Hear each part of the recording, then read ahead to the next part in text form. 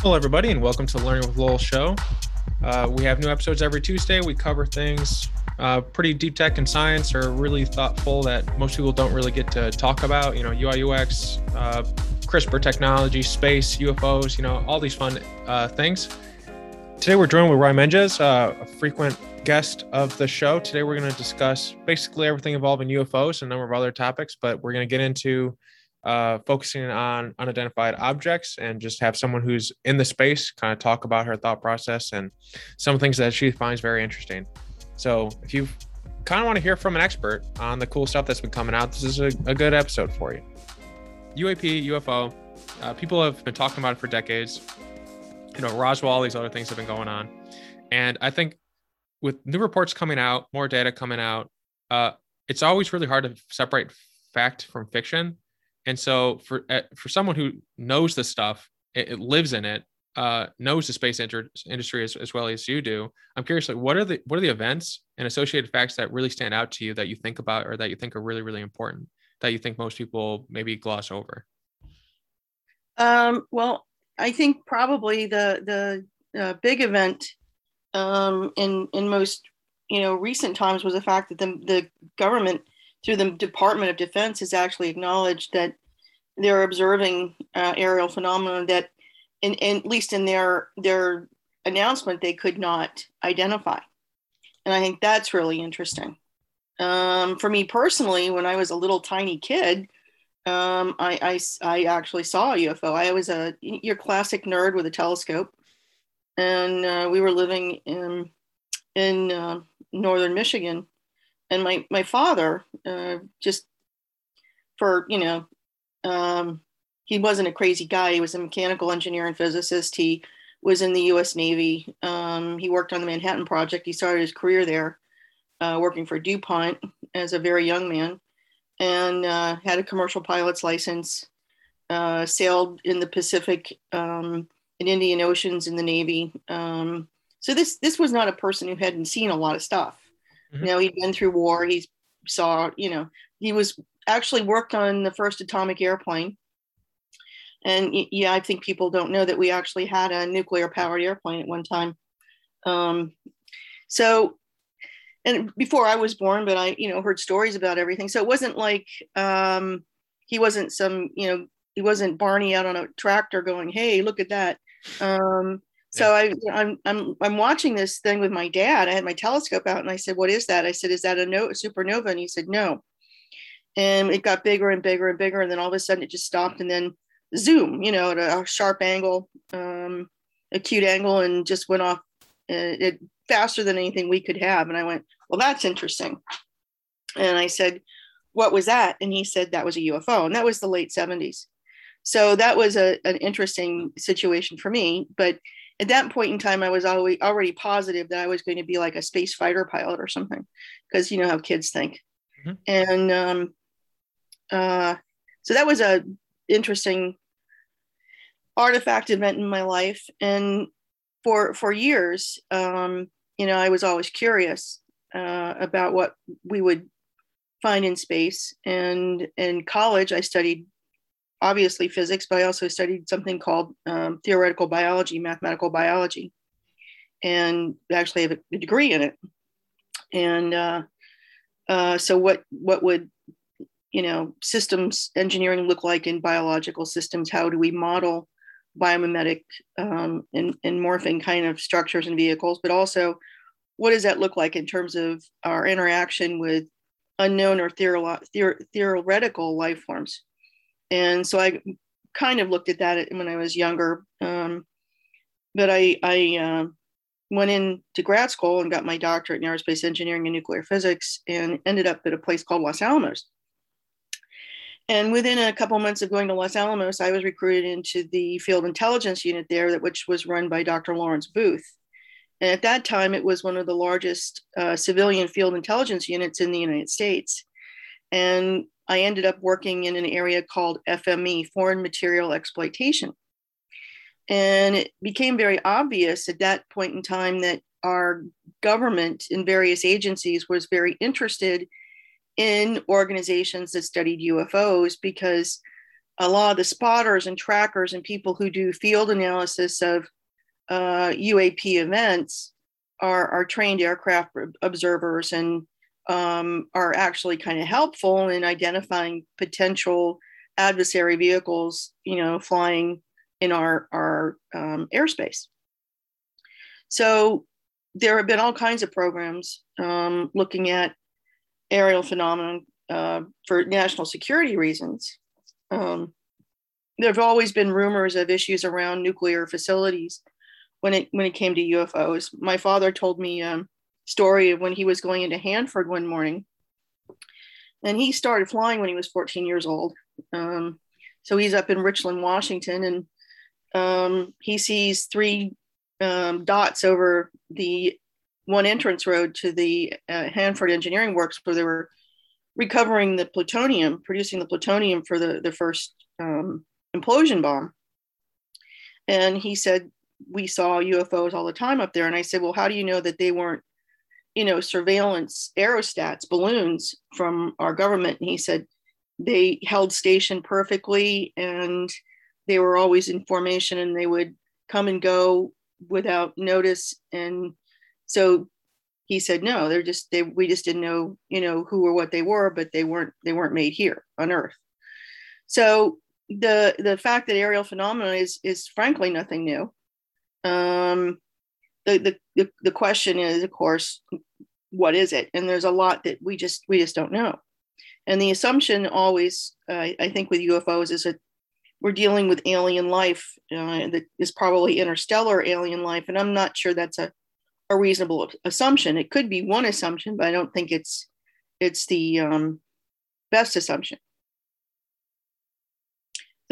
The problem with most UFO groups is that you don't have trained observers and you don't have trained scientists or engineers who are familiar with things like atmospheric physics and astronomy and things to actually make the best decisions.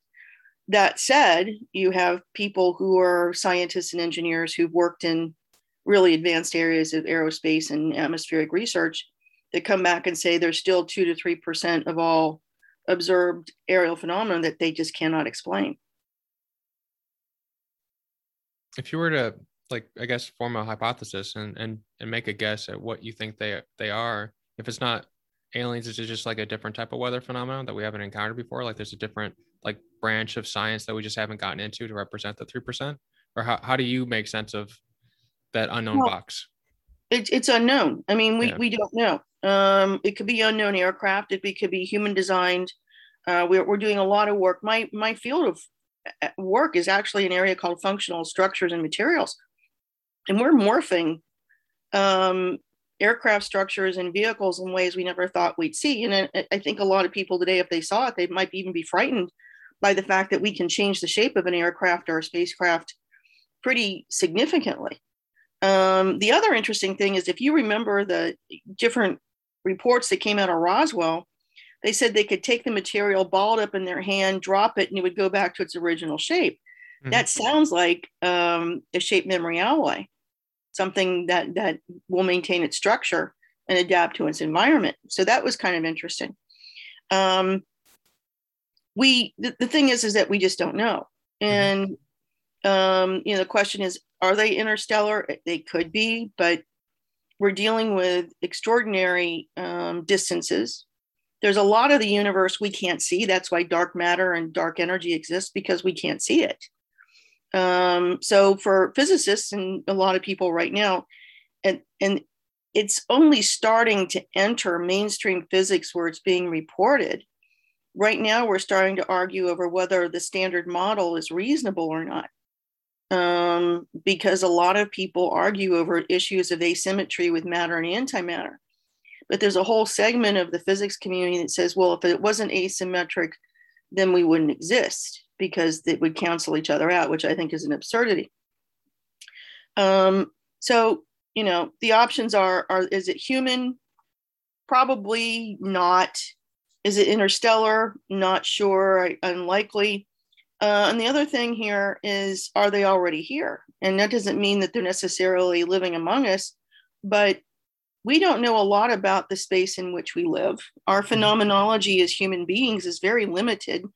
And when I say phenomenology, our ability to sense our environment as human beings is very limited. So the question is, if we break our dimension into different spaces, different spatial projections, like if we live in 2 space and they live in 4 or 5 space, we could share the same dimension, just live in a different space in terms of different projection. And that's a possibility. So that's actually kind of frightens some people I know that we share our existence dimensionally, even though we're different in terms of projected entities. We're different types of projections in that dimension. And that is a big discussion and with a lot of philosophers right now. Yeah, I'm wondering, how would you prove that? If there's like, especially how you like, have to have like a multi-dimensional camera of some kind. So you can there are people doing some experiments. Actually, there's a TV show called Skinwalker Ranch. Oh, I think I've heard of this. Okay, yeah. And you actually have real like astrophysicists and engineers and stuff trying to develop within the limits of the History Channel, okay? Instrumental and capabilities. And once again, we're talking about phenomenology and how we detect things. Engineers talk about phenomenology of sensors and imaging systems. So we know that people who work with, like, what is it, the CE5 group that, oh God, what's his name? The emergency room doctor turned UFO chaser. What's his name? Greer? Dr. Greer? I'm not it's not popping in my head. Yes, I think it's Stephen Greer.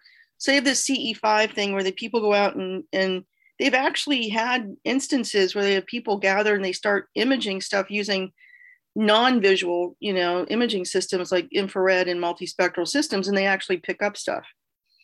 And it's really interesting that going back to this Skinwalker Ranch, because of my imaging work, I actually called my former boss from Los Alamos, Mel Duran, and I said, I got to talk to you about something. There's something called, LiDAR 3D imaging, right? So SLAM systems. And the Skinwalker Ranch, I watched this episode. I actually bought it so I could see it. And they were imaging the inside of the building, and all the data, all the backscatter information disappeared. And I thought, wow, that's really weird.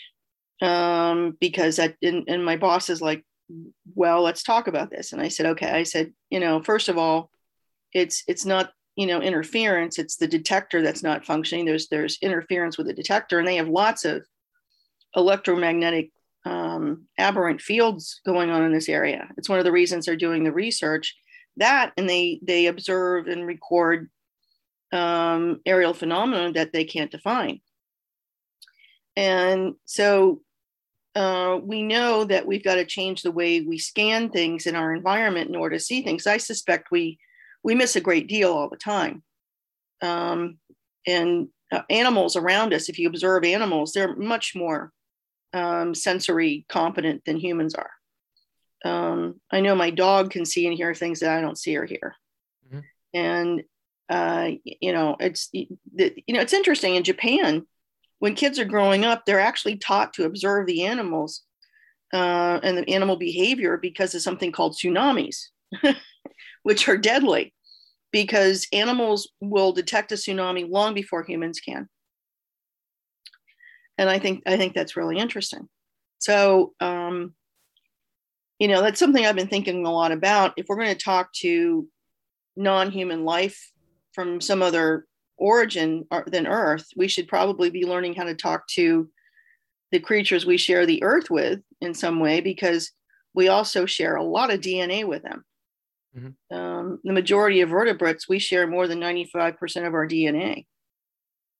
So I'm kind of concerned about our priorities sometimes. But anyway, going back to what's UAP? We don't know. I assume UAPs are a number of different things that could be anything from intelligent um, systems to non-human intelligence systems to even psychological warfare from our government or somebody else's. Mhm. That makes sense. The U.S. government is known for its weird experiments that it does sometimes. So I could see that being interesting. I was thinking of just like the idea of like having it be like a dimensional thing, and it doesn't even they don't even have to necessarily be like intelligent life. They could be like a tardigrade or something, and it just like pops through, and then it because they just some of the things I was reading like they skip around a lot. Like it'll be in one spot, then it'll be in a different spot really fast. And Mm-hmm. that's what's really weird to me because like the inertia of that I think would like flatten people, or like when you go really fast and take an angle, like that'd probably kill a human.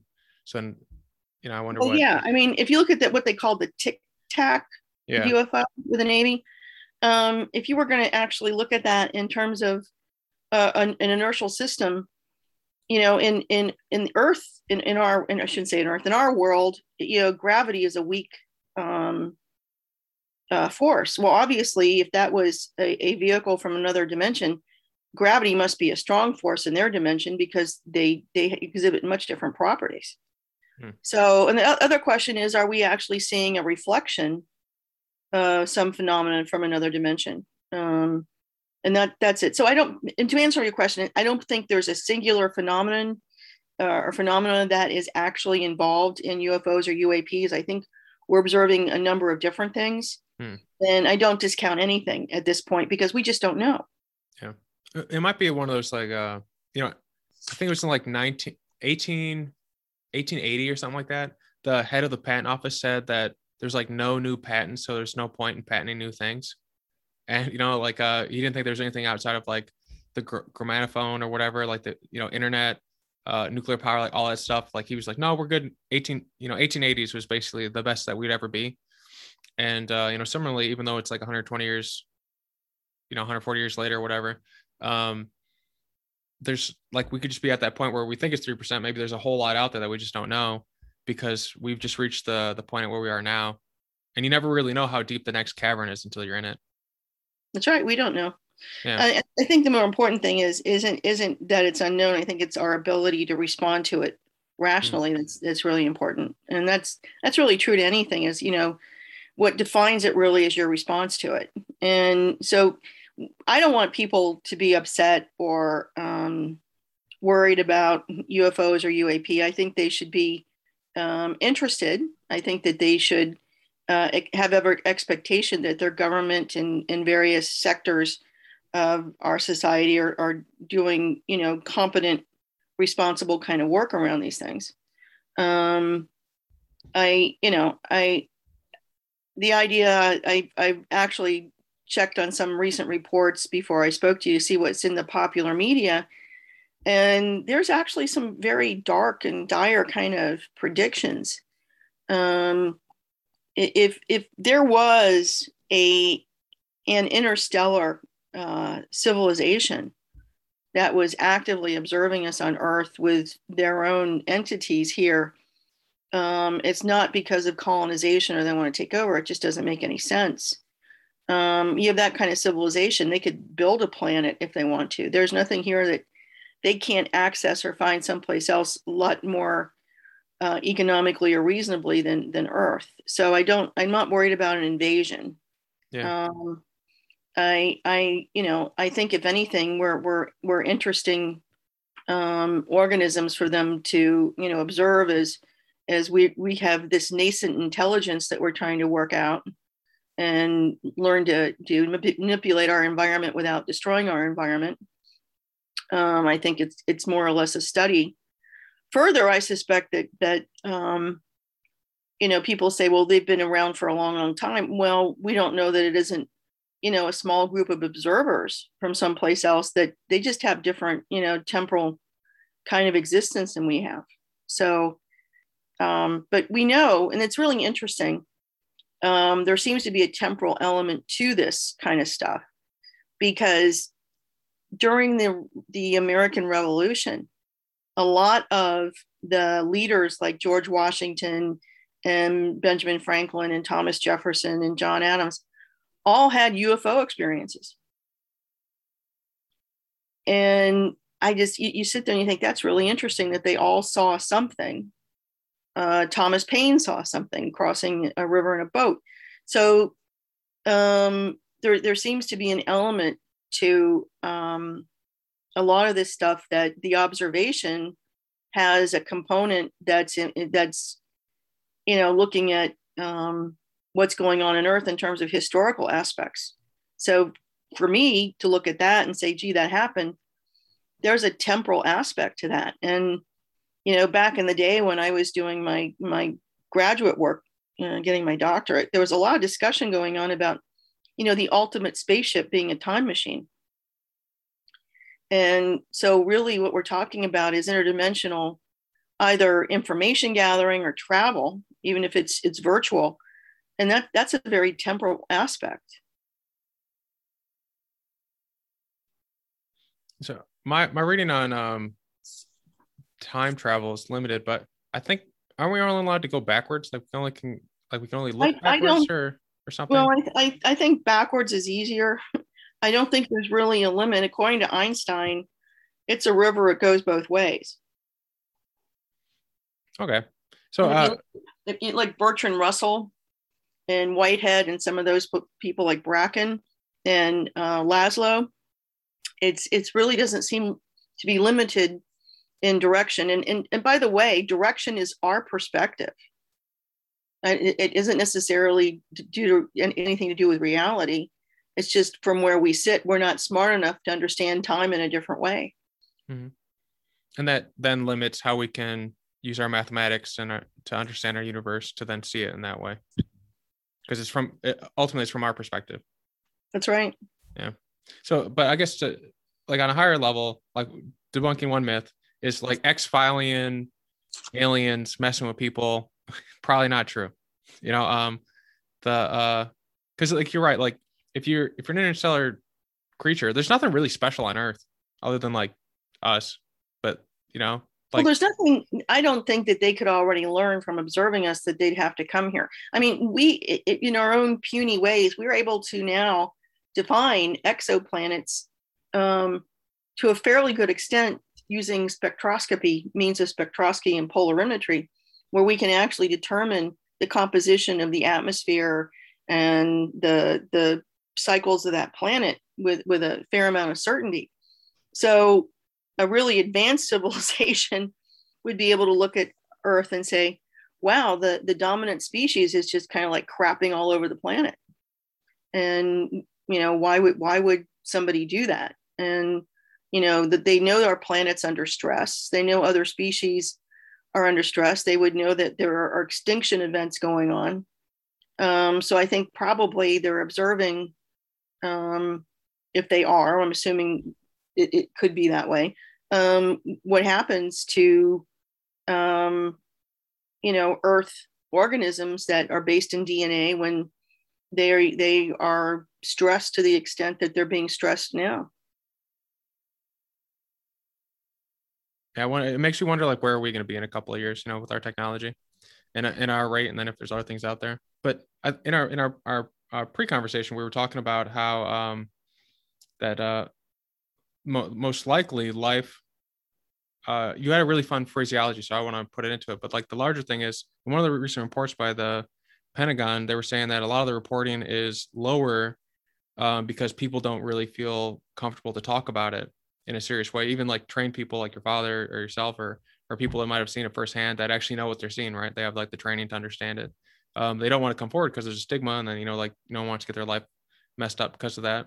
And you were recently writing a book, and your first chapter was just having a discussion on like what coming in contact with other things that are unknown.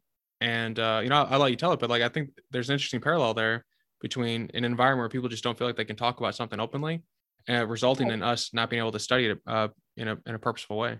Well, I actually, it's a major publishing house, Science and Engineering Publishing House, and they rejected my book because I have a chapter, and it was one of the chapters on it's actually called First Contact, and it's a discussion about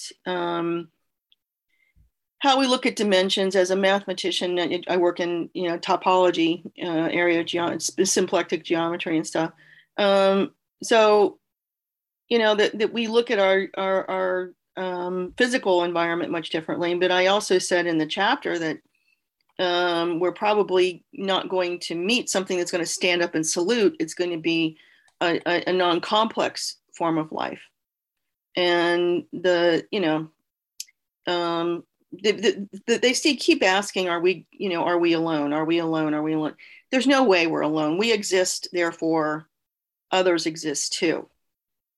And that's an issue. Now the question is, how is that life, presented in the universe? And I said, based on our experience on living on Earth with other, species that do share our DNA, and are fairly intelligent, are assumptions that intelligent alien life would have technologically sufficient capability to communicate beyond their solar systems. This is in the chapter. And I said, this is simply foolish, because not all intelligent beings are able to manipulate their environment in such a way to create communications technologies that can traverse light years, let alone parsecs.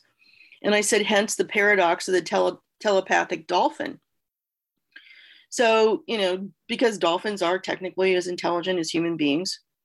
And so it's flawed thinking that to assume that intelligent life in the universe would be sufficiently intelligent enough and in the same level of development to communicate with us. And the other part of it is that, we depend largely on microwave communications. And it's crazy to assume that, intelligent life is going to use microwave communications. There's so much out there. I mean, if anyone's ever watched any type of sci-fi, Star Trek, Stargate, big fan of Stargate, there's like an alien species that look like aliens. I don't know if you're ever a fan of Stargate, but they would work with humans because the idea of using like a self-propelled thing, like a gun, wouldn't come to them. They would think of something else. So they built their entire civilization on a different type of methodology. So they used they would like grab the Stargate team because they would think in a way that they weren't accustomed to, is to help them with their problems, which is an interesting thing. Imagine like that kind of Venn diagram ability to meet up with other species and then apply a problem in a diversified way in terms of like the thinking, like even in terms of teams now on Earth, like people love to divergent and different ways of thinking, because then you can come with solutions in a very unique way. I imagine like taking that to extreme would be, with any other type of potential life forms out there, when you look at whatever problem that may exist. But Enrico Fermi, who was a well-known physicist, and on the Manhattan Project, he actually, was called something the Great Silence in the Milky Way because we hadn't heard from anybody. And he presupposed that other civilizations that had not developed anything that were capable of communicating. So he assumed there was silence that because there wasn't a conversation at the other end, right? But we can't assume that because we're not able to detect it. It's just that we don't have the technology to detect it. Yeah, so like a Star Trekian universe where like they're on a different wavelength, they're in a different temporal, like there's just so many different things that we can't know because we don't think in that way. And in time, like we might be able to figure it out because we can understand technology and stuff, but it's not like an immediate first step. If I'm like covering you right, like it's like we think and have a different perspective. So it's like to see those things, we wouldn't know to look for them. It would be like a rock to us, but they're not actually rock. It's like, a different thing. That's it. That's our phenomenology, our perception that we are limited. So yeah, I agree. There's people really think that there's a real possibility that we're under observation all the time. And that's, I think, possibly a little paranoid. I know we're under observation a great deal from our own government, but that's our own species working against us. So Yeah. So you have the first chapter, which, if they don't want it, I think you should just, put it online or self-publish it. Like, that's such an interesting conversation to make sure it's out there.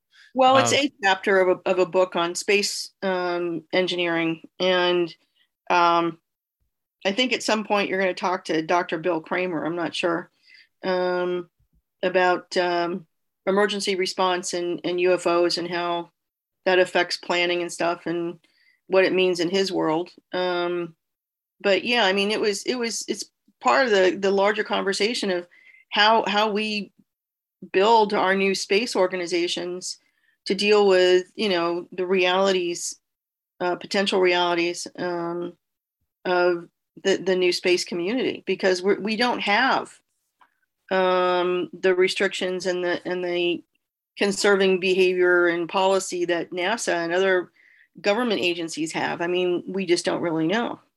mhm. Um, and there is no protocol that's really been developed for space organizations. And in this chapter, I say, hey, we have to be prepared for this. We need a protocol. We need a protocol for a lot of things because, like I said, there are a lot of people out looking for UFOs that aren't trained observers, and we may have people testing spacecraft, and you don't want people interfering with your test work. You don't want security issues around test regions and test ranges. As we get into the commercial sector, this becomes a serious issue. And God forbid on social media, somebody says, oh, you're flying a UFO. You could have some real security issues with your flight operations group. So those were part of the issues.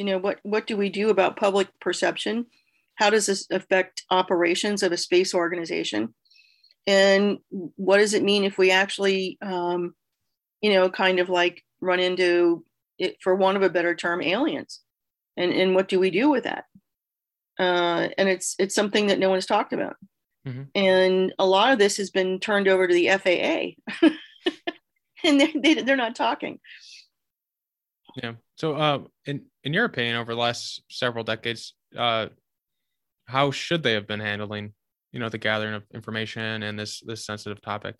Like, how, Well, if you were, presumably, so I'm assuming there is a senior office, executive office somewhere in the government, maybe a 2-3 letter office that is quite well versed in this phenomena. And right now they can do anything they want because they can LoJack us with our telephones, so they know everything that we do. So if we say, hey, you text your wife, I saw a UFO, look out the house, that they're going to know it.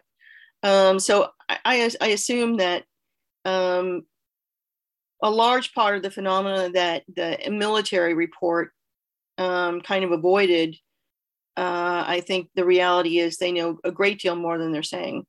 And if there are aliens that are functioning higher life forms visiting the earth, I would bet a lot of money that our government has had conversations with them. Mhm. I watched a couple interviews with the last few presidents, like Obama, Bill Clinton. I think someone even asked George Bush, and they asked, like, "Hey, are there aliens?" And like their responses were basically, "I had someone look into it, but I can't tell you." It's like, why can't you say? Like, well, that's so weird. So like the presidents have the interest, and they set the security clearance. So like they're, I wonder if they found anything. Probably, right? Like, hopefully, it hasn't just been Well, like thrown in the like I waste said, bin. I think they know something. I think that they're much more informed than any of us are. Mhm. I would hope so anyway. And I assume that if we are being visited by some non-human, non-Earth or originating intelligence, that they are aware and they have some type of level of communications. Um, the thing I'm concerned about is that there seems to be growing kind of threat discussion around non-human life, and I think that's a bad thing, because to me that means that it's the American people are going to end up spending a lot of money on things that may or may not be helpful. And of course, now we have the Space Force. So, who I bet, you look at it in the Space Force and you're thinking, oh, who wants to be the UFO officer in charge? That could be the end of his or her career. And that's a little disconcerting. But, Hawking was really concerned about us communicating with aliens. It worried him. And he was a pretty smart guy. And he had a warning, said, let's not talk to aliens until we really know what their motivations are. Well, part of the problem is that for us to guess what non-human motivations are is pretty darn difficult. So, but Hawking's main thing was don't broadcast your location. Yeah. Well, they know where we are. They can see us. The question is, we don't know what their motivation would be here. But we've seen some unusual visitors to our solar system, some objects, coming through our solar system that have exhibited unusual dynamic patterns in terms of flight through the solar system, and that's caused a Harvard astronomer, I can't remember his name, I'm sorry, to look at the potential of alien UFO. So okay, his name's Avi Loeb. Yeah. Are you referring to the one that looked like a ship? It was like a couple years ago. Yeah, Uma or something. I'm trying to remember. Yeah. It looked like a cigar or something. Yeah. And he's of course made a name for himself saying, he thinks it was intelligent life somehow. So that's weird. Well, it had very unusual behavior. Yeah. And how do you, when you see reports like that, how are you deconstructing it? So you read this guy's report or the Tic Tac report, and you see these things, how are you breaking it down and taking it from a point of emotion, hey, what is this, potential fear, to rationalizing it, and then using your material science background, if it's a ship, how would I build this type of thing? I'm just curious, how do you run through it when you see, these types of reports, specifically the last two we were talking about? Well, for me, the object that was the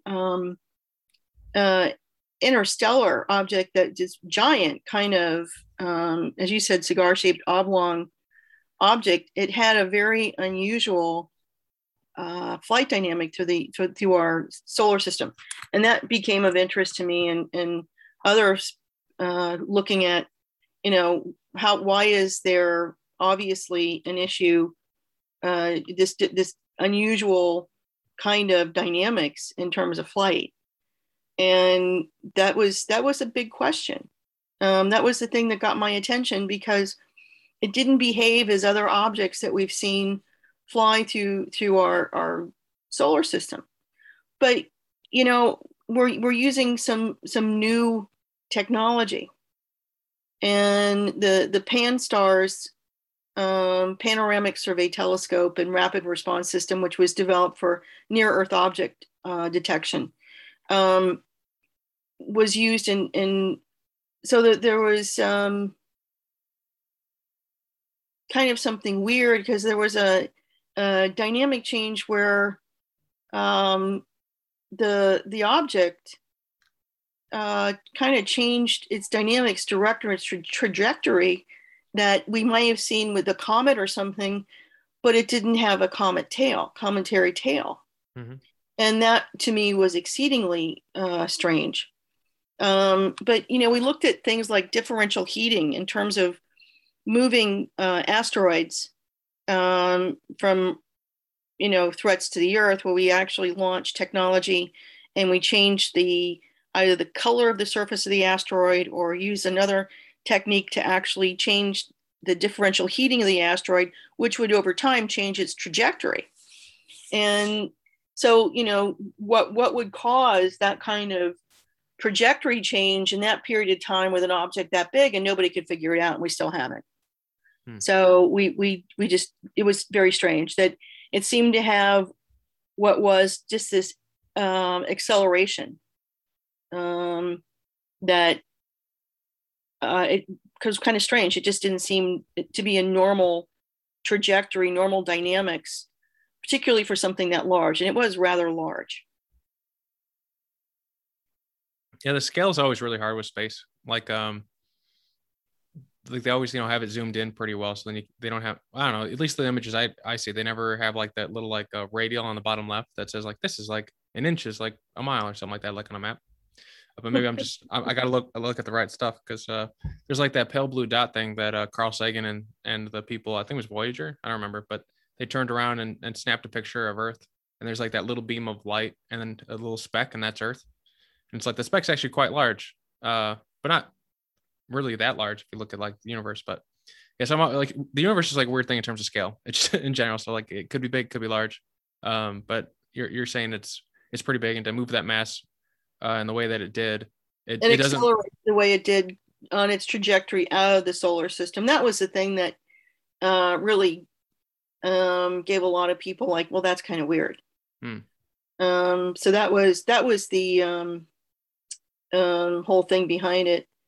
And I'm going to try to say the name Oumuamua, which says scout or messenger from far away in Hawaiian language. So anyway, but we don't know why it behaved the way it did.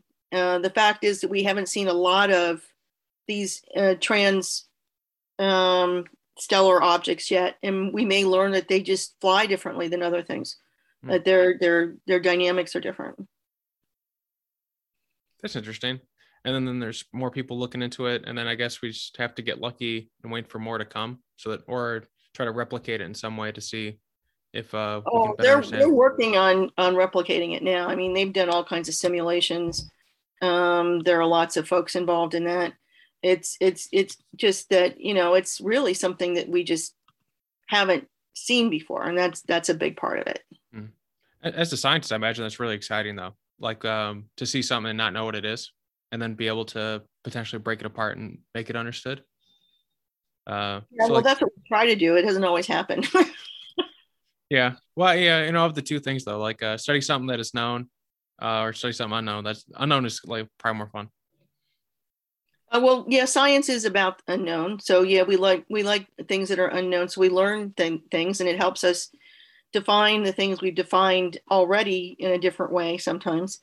So yeah, I mean, you build, data on data, you build knowledge, and then you can make better comparisons and better definitions and better, just overall better analysis.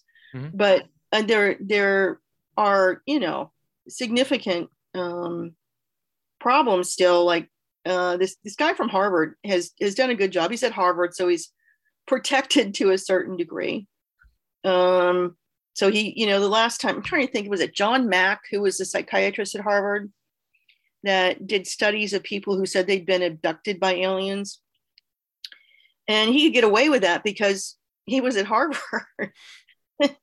And so that reduced the level of criticism and general abuse from the scientific and medical communities. So the big issue with a lot of this is the fact that people don't want to talk about UFOs and alien life, and where I love the X-Files, it's made things kind of difficult for a lot of scientists because, particularly in the early years of the X-Files, you had some really goofy stuff with real science sometimes, and it wasn't helpful long term, because for the non-scientists, I think it was problematic. And I'm hoping we can get back to good science. This whole pandemic thing has really stretched the bounds of realistic science when it comes to reporting, because I half the time I cringe when I hear reporters talking about the COVID virus and vaccine and things. I'm going, just shut up, just let just tell people it's a good idea to get a vaccination. There's a reality of a serious virus, and beyond that, just shut up. But apparently that's not going to happen. So. Yeah, I wish there was like similarly, I wish there was more like like here are the questions that we have found that people have. Here is an expert who will answer your questions. If you if you want the links to the peer-reviewed research, check the show notes or something like that. Well, Rocket Times, I told you we're starting that I guess this month sometime, is a website, rockettimes.com, that is science-based. It's engineers and scientists and senior level people with doctorates, and one guy with a master's degree from MIT that are actually commenting and writing things and looking at resources and sources for people to do their own research and to learn something. And we've been working on this project for a number of years. It used to be under It Takes a Rocket Scientist. It's actually the company called Sometimes It Takes a Rocket Scientist. Mm-hmm. And it's, we've just said enough is enough. We've got to have, better science. It used to be that in the US government, we had senior scientific entities, okay, that were really supporting of government agencies when it came to scientific matters and research and how technologies are developed and applied. And one was Los Alamos National Laboratory. It was at one point in time the foremost scientific laboratory in the Western world. And then you have, other entities in the government that are part of DOD, like the Naval Research Laboratory and the Air Force Institute, Air Force Research Laboratory, Naval Research Laboratory. You had Phillips Laboratory. So you have all these different entities in the government that, human organizations that provided really good science and really good information, and Livermore and Sandia and Brookhaven and Argonne. And for some reason, our elected and appointed officials aren't very good at interfacing with these organizations anymore. And it's really debilitating in the ways they're making policy, because they're making bad decisions a lot of the time. And that I'm very concerned about. And the inability of the scientific and engineering communities to respond to those bad decisions effectively is a major issue. I had a conversation over the weekend with a young woman who's a scientist, and she's looking at getting she said her real job now that she's done with her fellowship. And she's interested in climate response kind of positions. And I said, well, okay, let's back this up. And I said, everything that presents itself as a threat to us, whether they're aliens or climate issues or water shortages or transportation infrastructures or whatever, it's not the actual problem, it's the way we respond to it. So if you're looking for this to be a response expert in your life, you want to be in an organization that has a relative level of competency in terms of, information and culture that allows people to make effective decisions and create effective solutions. And I said, a lot of times we're just not doing that. There's this continual, well, wait till it gets really bad and then we'll have a knee-jerk response. And if it's really, really bad, we'll just throw a lot of money at it. And unfortunately, that's not terribly efficient. And generally, it doesn't give us the outcome we want. I'm curious. So for people listening in, are there good ways to, good resources like your thing's going to come online pretty soon, and I'm happy to have that in the show notes to help people point them in a good direction when they see stuff like this. To how would you encourage them to think about it, or is there resources you suggest they check out? There are great places to go, and this website's going to have a lot of great places to go. The National Academies is a nonprofit organization that actually works directly for the United States government, and they do real scientific and technological studies on everything you could ever possibly want to know anything about, from space, not necessarily UFOs, unfortunately, but space and communication systems and all kinds of technologies, and agriculture and transportation and weather and geology and anything, oceanography, biology, medicine. The National Academies, it's the National Academies of science, medicine, and engineering. And they have free publications. I mean, it's amazing. I always tell people every year, pick out your favorite publication and send it the link to all your friends so they can download a book on it, over the holidays. And pity you because you're a giant nerd. but we have wonderful resources. We really do. The American Association for the Advancement of Science has a program called On-Call Scientists, where they work with NGOs and communities on really specific problems. And I used to volunteer for that. And I volunteered for, 8 or 9 years. So these are great programs. There are lots of places to go for real information. And the idea to give people direction so they can make their own decisions, learn to gather their own information and read. And there's also several sites on the internet where you can actually download peer-reviewed papers. One of the things that bugs me as a scientist is that the government pays for and universities pay for all these publications, all these journals from professional societies, peer-reviewed journals, tomes of work across disciplines. And the average American is no longer able to access any of that information because we basically said we're no longer an open source society. Years, 5, 6, 7 years ago, I could go to any of the state universities in any state in the United States and basically access online peer-reviewed articles and download them for my research. You can't do that anymore. I maintain memberships in 4 professional societies just so I can access information for my work. And it's expensive. I mean, you invest over $1,000 a year just to access the information you need for your work. And Europe is a little bit better. They have more open source kinds of things, but we're going in the wrong direction. We really need good information that people can access in terms of their own level of understanding and have it reliable and, available when they need it. And I get very concerned that we're going in a really wrong direction. Mm-hmm. Yeah, I hate the paywall. We already paid for it as taxpayers. We shouldn't have to pay for it twice. That seems stupid.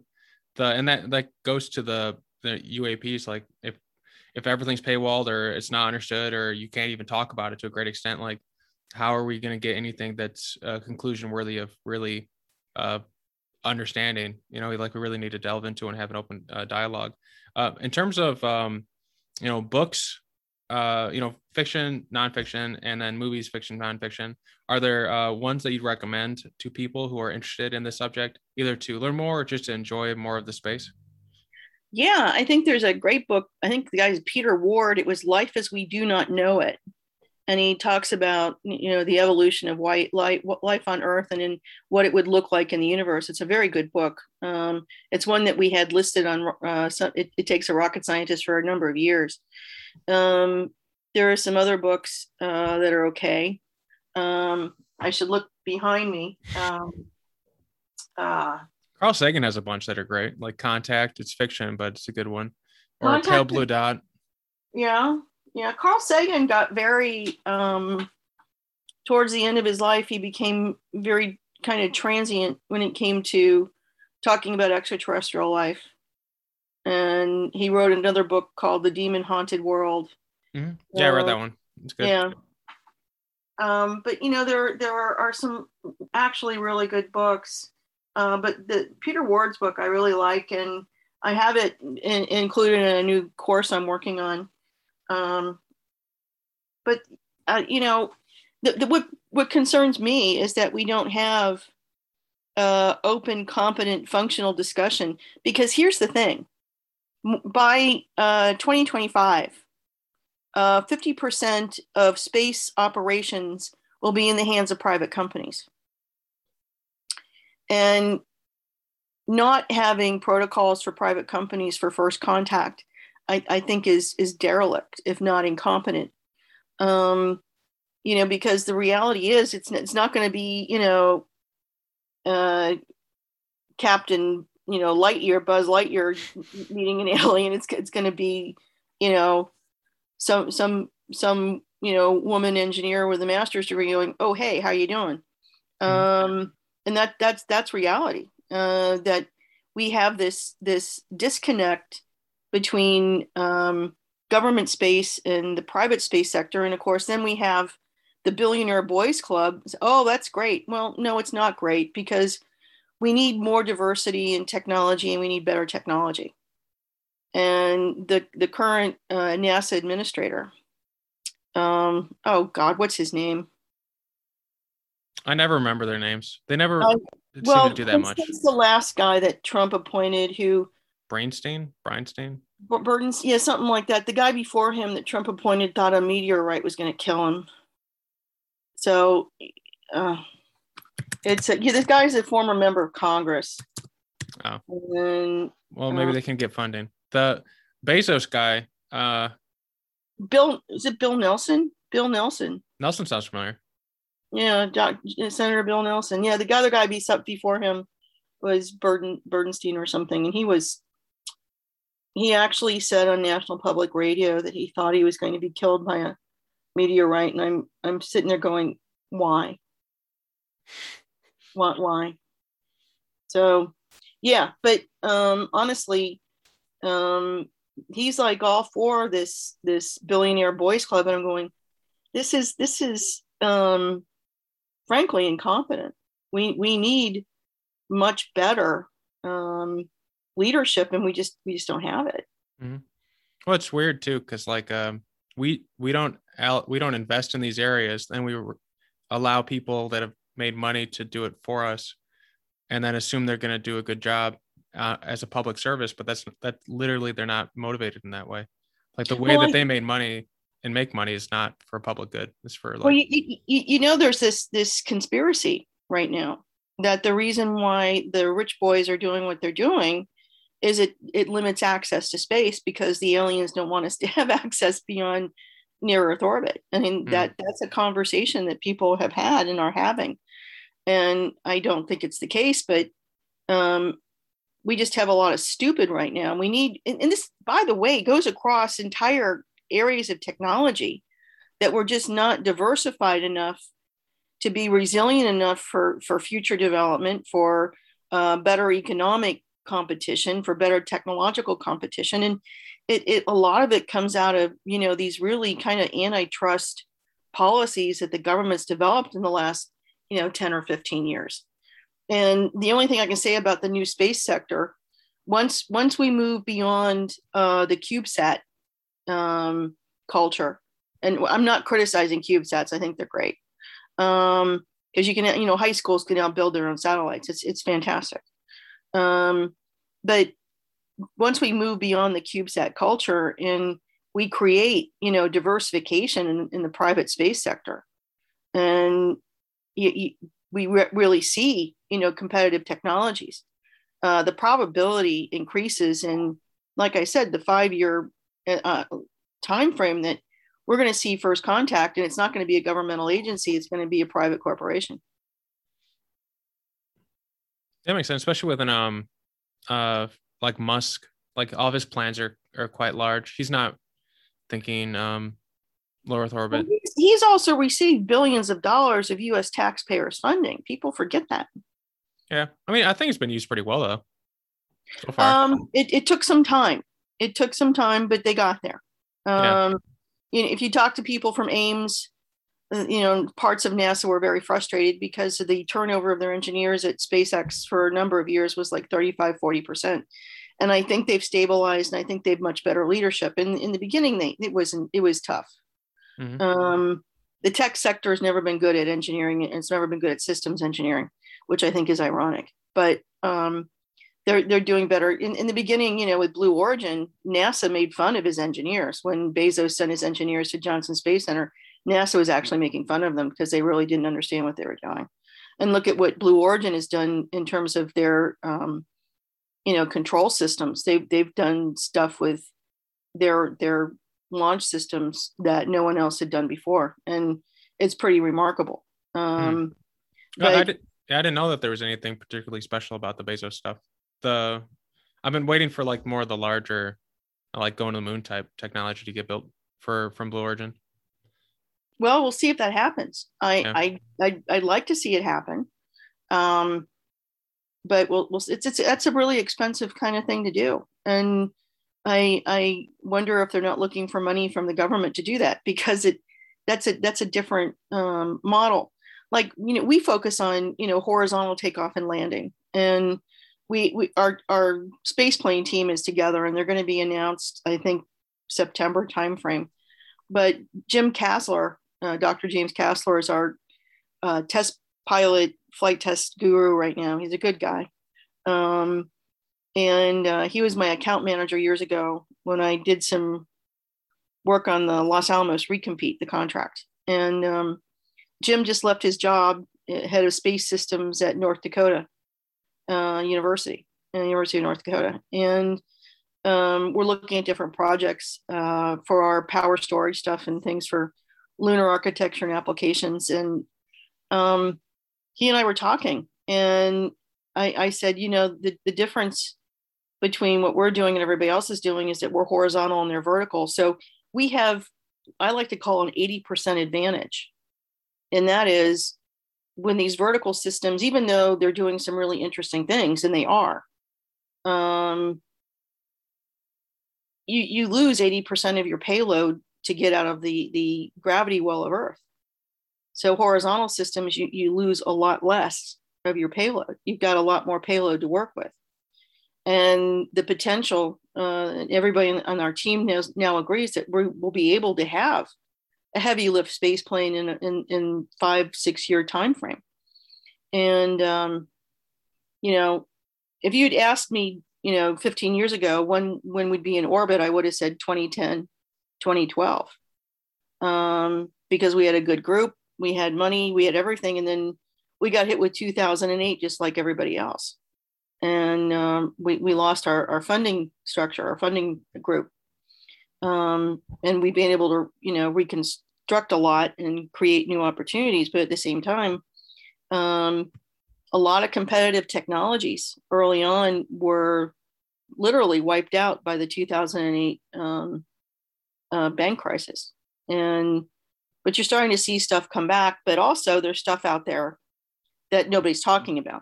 And I think that's really interesting, because some of it is really exceptional. There's a group called Electric Sky with Robert Millman. And they remind me of the real Tesla in a lot of ways, because they're looking at, launch vehicles using basically broadcast electricity. That's a bad description, but it's kind of similar to some of the stuff that Tesla was talking about. Yeah, the Tesla towers. Yeah, there's a lot of stuff coming out that I think in the next 5-10 years we're going to see mature as technologies. I hope the U.S.